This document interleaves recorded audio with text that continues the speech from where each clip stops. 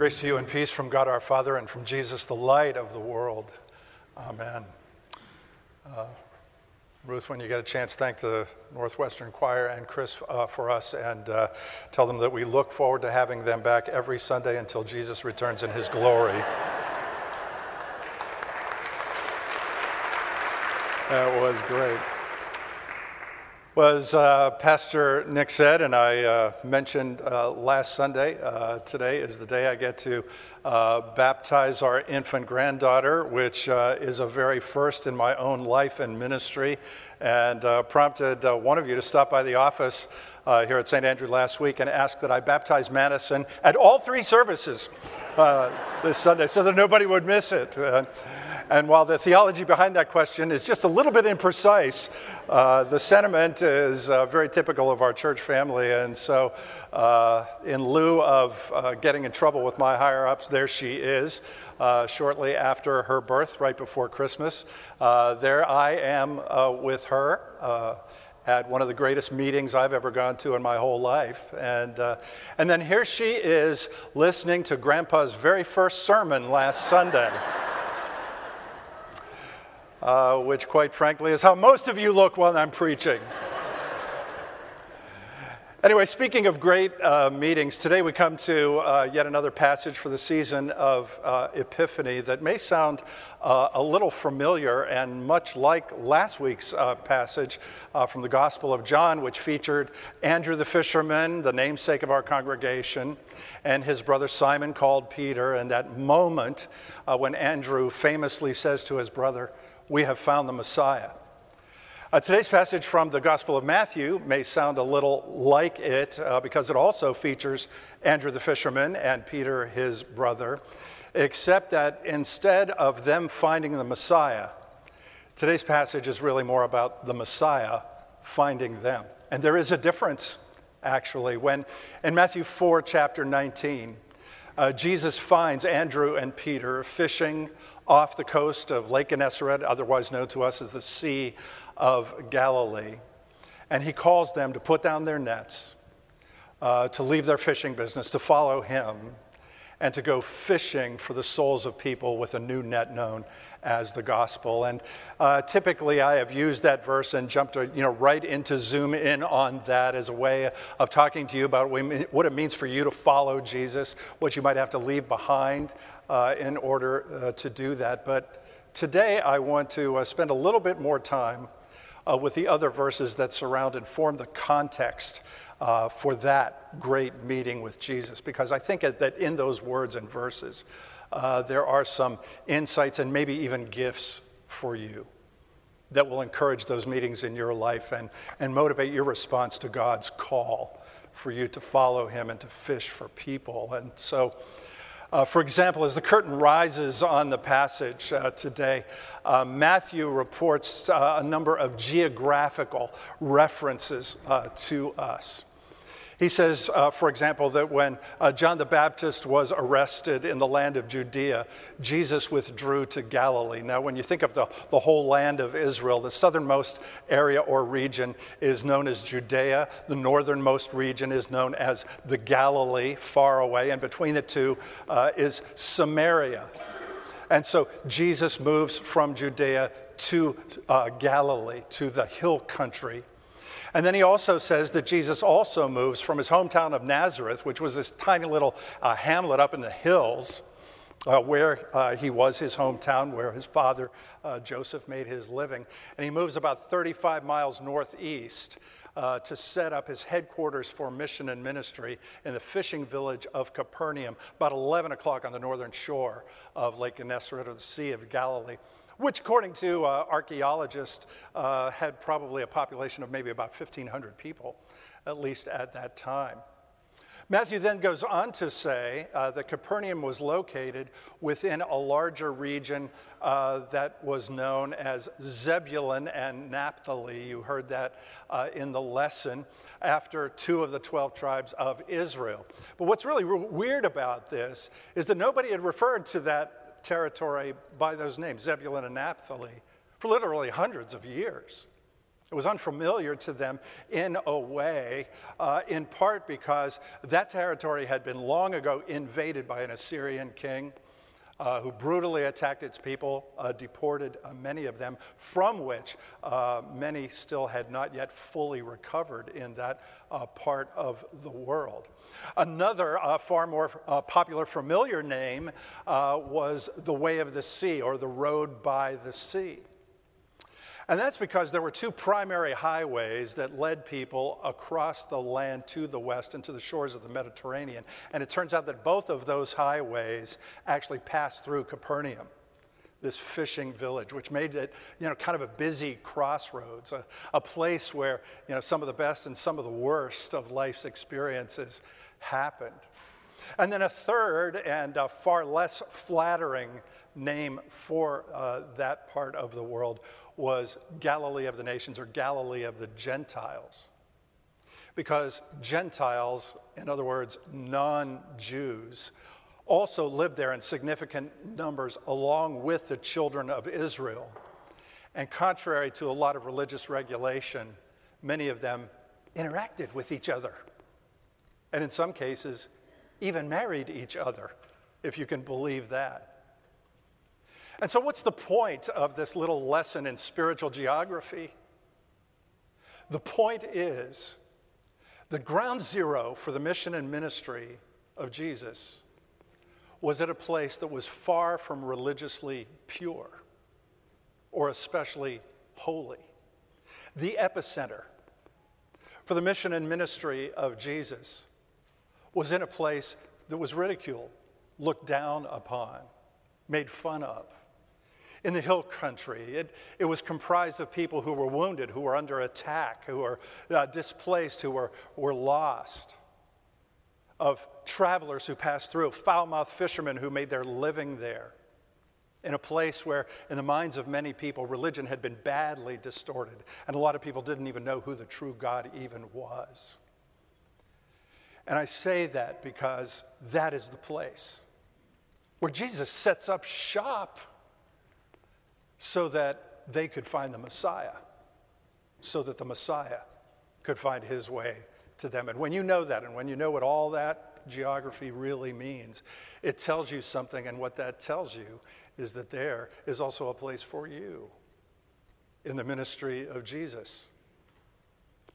In spite of the fact that you may feel wounded, you may be feeling attacked or displaced, or you may know that you, quite frankly and honestly, are also religiously impure. And so by the time Matthew actually sits down to write this gospel, he has that figured out. And he has connected the dots so that the next thing he reports to us in the passage today are the words of the great prophet Isaiah, which we read every year at Christmas time and during the season of Epiphany, when Isaiah, 700 years earlier, foretells a day where there would be a new beginning, a new fresh start for the people who lived. And guess where? Zebulun and Naphtali.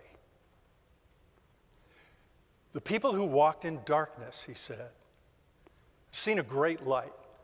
Those who lived in the land of deep darkness, on them, the captives, the people who were downcast, looked down upon, ridiculed, religiously impure, on them, the light has shined. And Matthew knows that Isaiah's promise has been fulfilled. It's been fulfilled in the person of Jesus. And to emphasize that, he then goes on to quote Jesus, who at the inauguration of his ministry in and around Capernaum quotes his incarcerated cousin John the Baptist, and he says to the world in which he ministered, repent, which is to say, you can change the direction of your life. You can turn everything around. Because the kingdom of heaven, that is the kingdom of God, the grace of God, the Messiah of God, the person of Jesus, has come near to you. And so when Jesus finds Andrew and Peter fishing off the coast of Gennesaret, what we call the Sea of Galilee. This is not his first meeting with them. We heard about that last week. But this meeting is different because this time he finds them and he calls them out of the water to let down their nets, to follow him, and to go fishing for people with this good news of the kingdom of God and its power to turn everything around and to change your life in time and for all eternity. And they respond to that, as Matthew reports, by immediately dropping their nets. He says, immediately, Andrew and Peter drop their nets. Immediately, two other brothers by the name of James and John drop their nets, and they follow Jesus. And the question is, how'd that go? How does that work? That Jesus comes along and he calls them to follow him, and they kind of robotically just drop everything and they follow him as if they were under some sort of a spell or something. And I think the answer to that question lies in part in that lesson in spiritual geography that I just tried to share with you, and also in part because in first century Jewish rabbinic tradition, rabbis did not go out and recruit their disciples. If you wanted to be a disciple of a rabbi or a follower of a rabbi, you were the one who went to him. And even then, not everybody was accepted.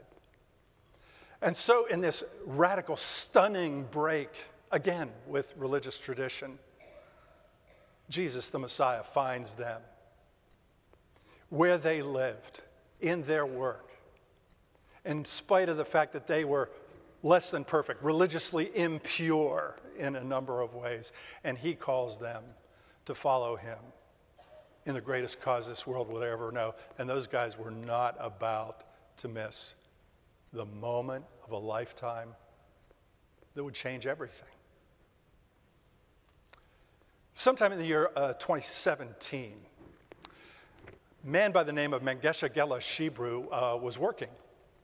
He had a job. He was the executive director of a nonprofit organization called A Hope Ethiopia, which served orphans and families affected by HIV/AIDS. It was good work. It was important work. And yet in the midst of the work, he heard the call of Jesus to go fishing for people. And so he made a big decision in consultation and partnership with his wife to leave his job.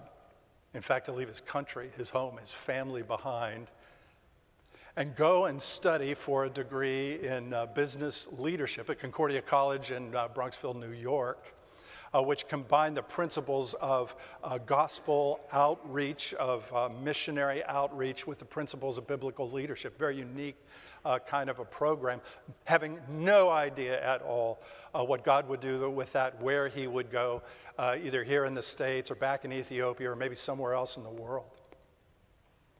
But in the course of his study, once his coursework was complete, he had to serve in an internship, and he had a hard time finding out, and getting the right fit as to where that internship would take place. And so one day he had a meeting with the president of the college, and at that meeting, the college president handed him a piece of paper, and he said, here's the phone number, and here's the name of a pastor. Call him. And he said, well, before I called him, I decided to do a Google search and find out a little bit. And when the image came up on the screen, he said, wait a minute, I know this guy. I visited his church in Maryland for one of my projects. His daughters attend my college. So he made the call, not knowing that the call was also brewing on our end. So the Mengesha Gela Shibru came to Maryland, came to St. Andrew to serve as our missionary intern for a period of 1 year, or so we thought.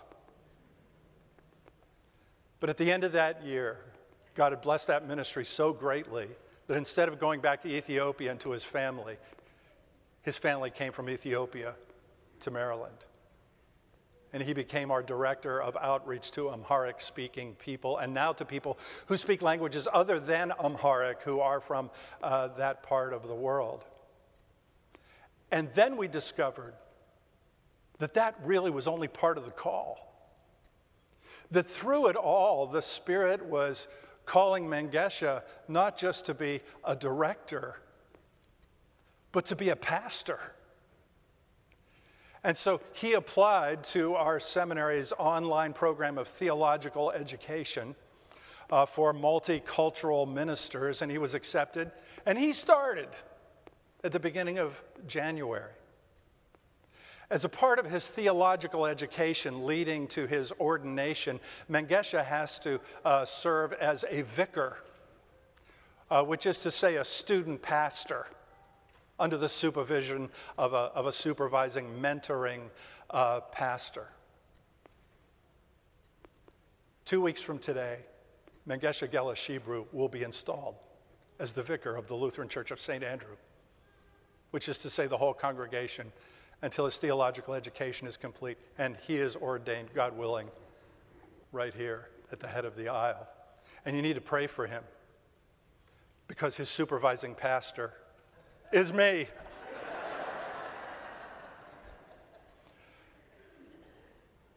Or consider the story of Sandy Getch, another member of our congregation, whose husband died in November after a very difficult, years-long illness.